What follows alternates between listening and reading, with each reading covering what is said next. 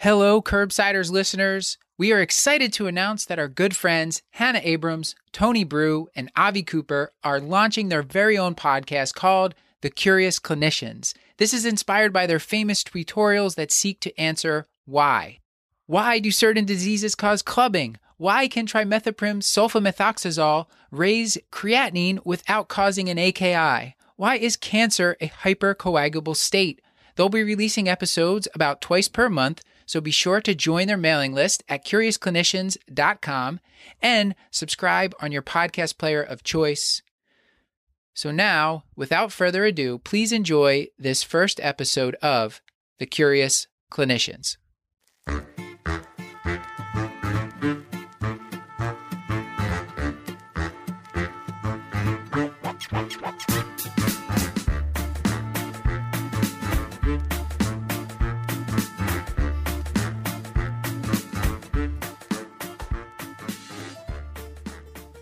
Welcome to The Curious Clinicians, a medical podcast that asks why. I'm Hannah Abrams. I'm a medical student in Houston, Texas. And I'm Tony Brew, an internist hospitalist in the greater Boston area. And I'm Avi Cooper, a pulmonary critical care physician in Columbus, Ohio.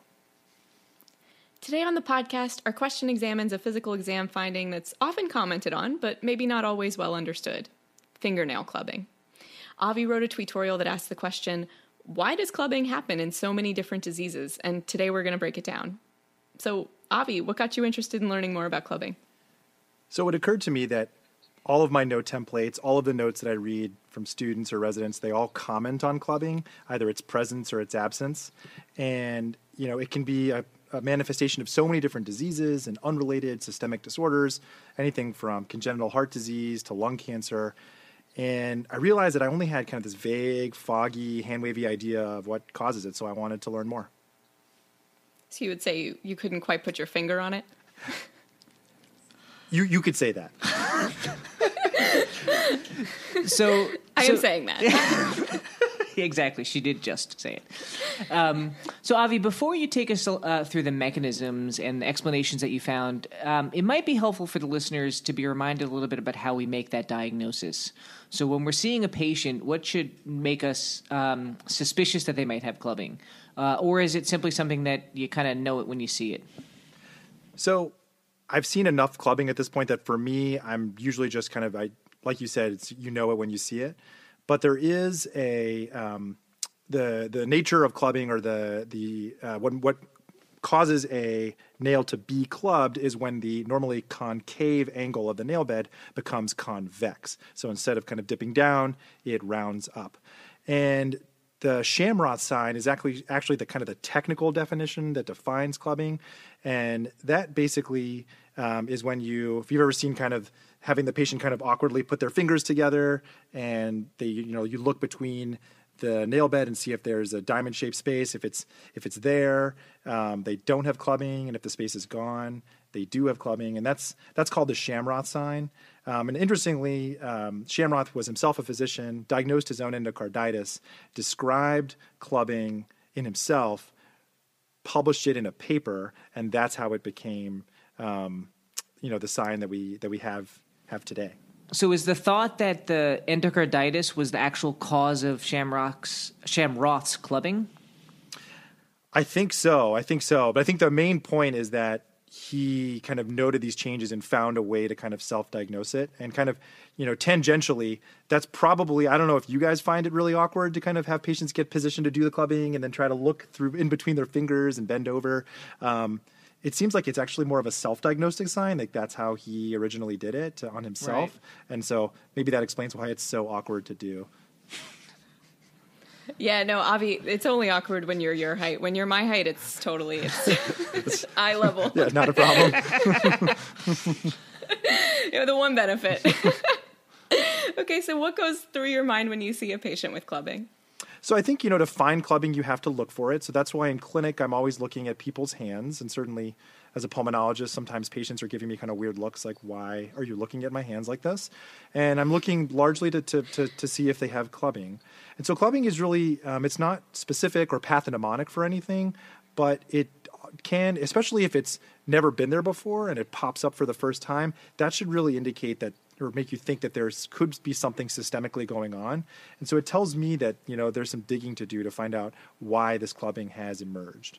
And so I'll often be asking patients, they may not even, the nail changes may be very subtle over time, and they may not even really notice. But then you'll ask them like, well, when's the last time your nails weren't rounded? And they'll be like, oh, just maybe a year or two ago. So I think getting that history can be really helpful. But the main thing is something could be up. Yeah. So earlier you mentioned you had like this foggy idea. What was it? So I'm waving my hands behind the microphone here. You can't see, but it was very hand wavy explanation about platelets and megakaryocytes and something about lung disease and loss of platelet filtering from the lung and then getting trapped in the fingers, plugging up the capillaries causes clubbing. The reality is I had no idea. And so, it occurred to me that there are so many different diseases that cause clubbing. Many of them have nothing to do with the lung. So that, the explanation that I had in my head seemed to maybe not be enough, that there was something else going on. So that's when I kind of started to read more about it.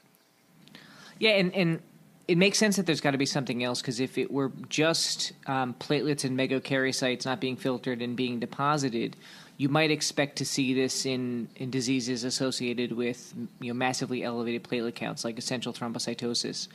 And actually, before we recorded tonight, I just did a Google search and a PubMed search, and I in the very cursory search that I did, I couldn't find any association between essential thrombocytosis and clubbing. So it does seem like there's something else going on beyond just the platelets and megakaryocytes.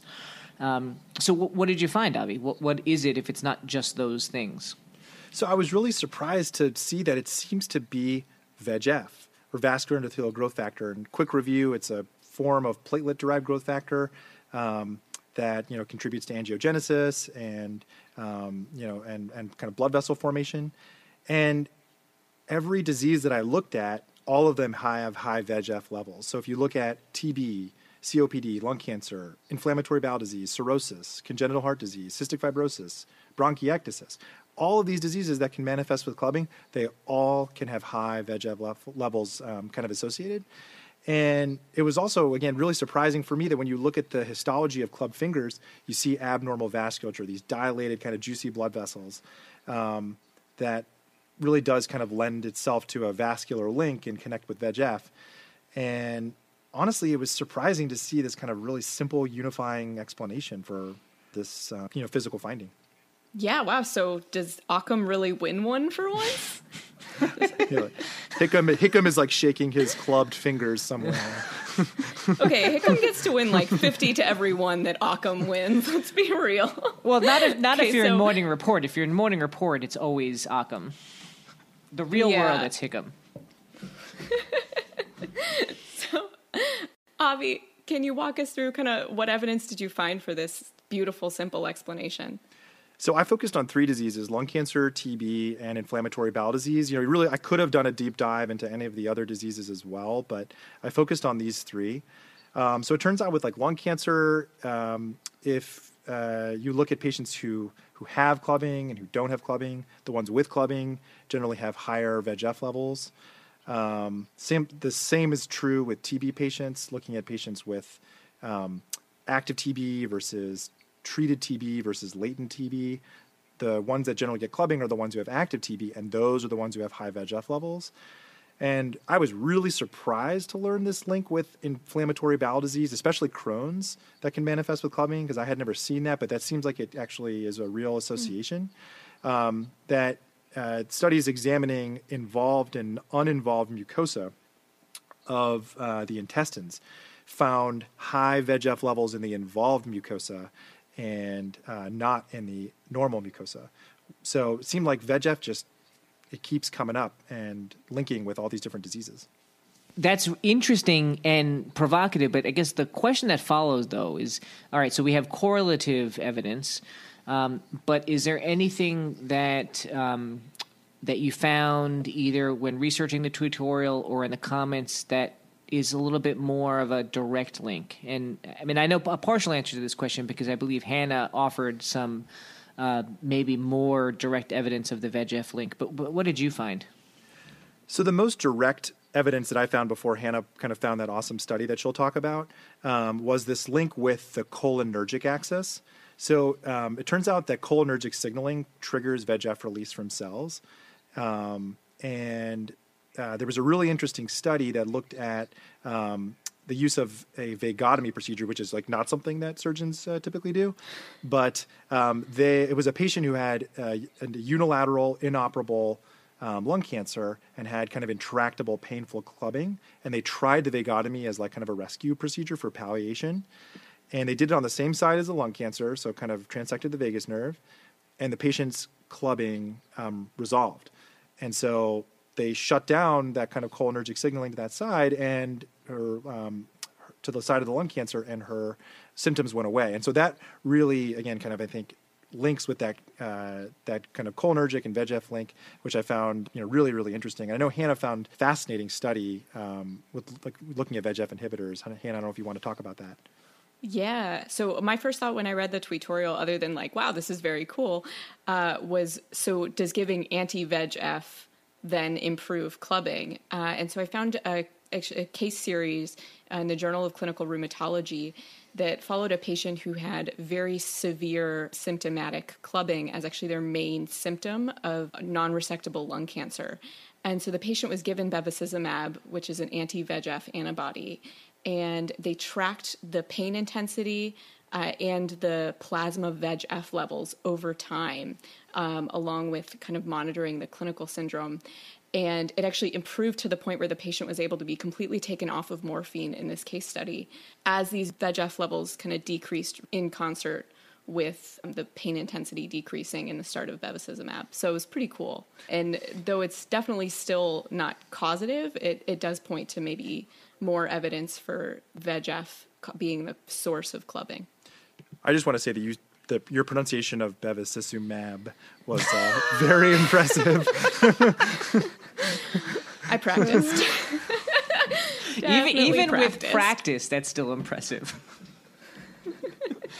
So, I mean, Tony, had you known about this before you had read the tweetorial? I definitely had not. I definitely hadn't. So hadn't heard about the VEGF connection.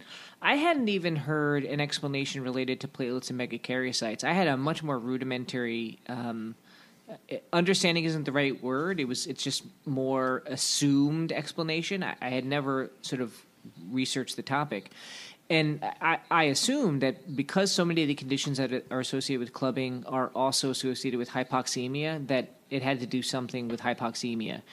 And whether or not that was dilation of blood vessels and increased blood flow to the digits or something else, I didn't know. But the idea that it could be related to platelets, megakaryocytes, VEGF, vagal stimulation, that was total news to me. And is, I think, a much more elegant explanation because, as Avi has talked about, it sort of spans all sorts of different diseases. Yeah, and I think, that kind of hypoxia link that you mentioned is certainly one reason that VEGF levels could be high would be chronic hypoxia. I did find this really interesting study from like 50 or 60 years ago, looking at a case report looking at a patient who had congenital heart disease and abnormal blood flow because of that, and they had isolated hypoxia in their feet, and they had chronic clubbing, but only in their toes, only in the areas that were chronically hypoxic. So there definitely is that link there, and that maybe could explain why we see this phenomenon in the more distal parts of the body, the toes and the fingertips, if it's related to hypoxemia and from that hypoxemia increased VEGF. But that's, again, just would be a hypothesis. Yeah, I think that's a really interesting thought. I didn't see a great explanation for why this is really a distal finding. Sometimes it can be associated with kind of painful long bone swelling and inflammation called hypertrophic osteoarthropathy, which can go along with clubbing as part of a syndrome. But I didn't find a great explanation for why it's distal, but that's a really good idea. And hypertrophic osteoarthropathy is strongly associated with high VEGF levels. Is that right? Yeah, they kind of, again, it's all kind of part of the same spectrum. Right. Okay. Okay, so bringing it back for a minute to this kind of original idea of the platelet plugs, is there any truth to that? Is there any to that kind of classic teaching? So this was, again, kind of heartening for me that I wasn't walking around with a totally incorrect explanation, that it turns out that platelets do play a role here. So if you look in those ectatic abnormal blood vessels in clubbed fingers, you'll find platelet microthrombi that are plugging the blood vessels. And so it turns out that platelets are probably doing something. And did some more digging. It turns out that platelets and megakaryocytes themselves secrete VEGF, which I thought was, kind of mind-blowing. That really does all tie together really elegantly. These different diseases, platelets, and the high VEGF levels. So yeah, platelets and megakaryocytes do play a role here, I think. So I find all of what we've been talking about absolutely fascinating, but I suspect there are other things that either didn't make its way into the tutorial that we haven't talked about yet.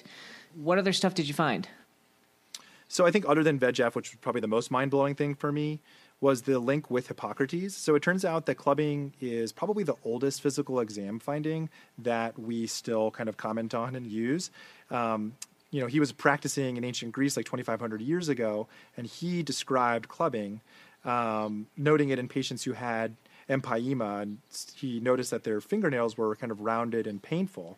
Whether or not what he meant by empyema, whether that was tuberculosis or something else, again, I don't think we really know.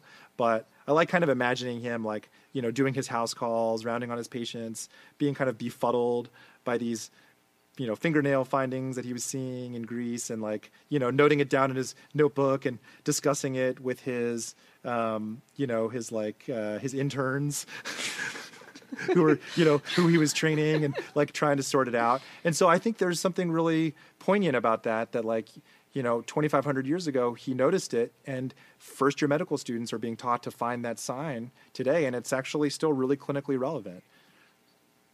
Maybe he was doing Shamroth sign millennia before Shamroth himself.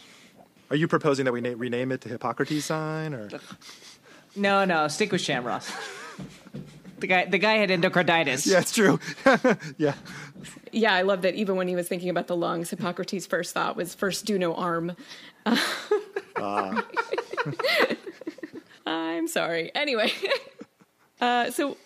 yeah, I mean, it's beautiful. It sounds like we really have, for once, this really nice, neat explanation that clubbing happens because of abnormal vasculature in the fingers and toes that's directly associated with this elevated VEGF level that we see in all of these different clinical syndromes that are associated with clubbing. And so there's kind of multiple mechanisms for the VEGF to be going up. And one of them is that classic platelet teaching. Another one is the hypoxia. And then other ones we might not know as much about, but that are seen in some of these diseases like IBD. So Avi, was there anything else that you kind of learned from maybe the replies to the tutorial or along the way after you published it? So I thought it was kind of funny that this was surprising that actually not a small number of people sent me pictures of their fingernails, asking if they should be worried, if they had clubbing, and if they do, should they be worried? Wasn't sure how to respond to that, but I didn't talk about in the tutorial that there are congenital forms of clubbing that people are born with, and they're benign. They don't imply any kind of systemic disease, and not really anything to worry about. There are also like interesting teleological arguments that you can make about why VEGF is elevated in all these different diseases, and I didn't really go there. But the other thing that I was surprised about was that MedTwitter kept it really professional on this, and only one comment on kind of going to the club and dancing and partying out of all the comments. So I was kind of impressed with MedTwitter that they kept it so professional.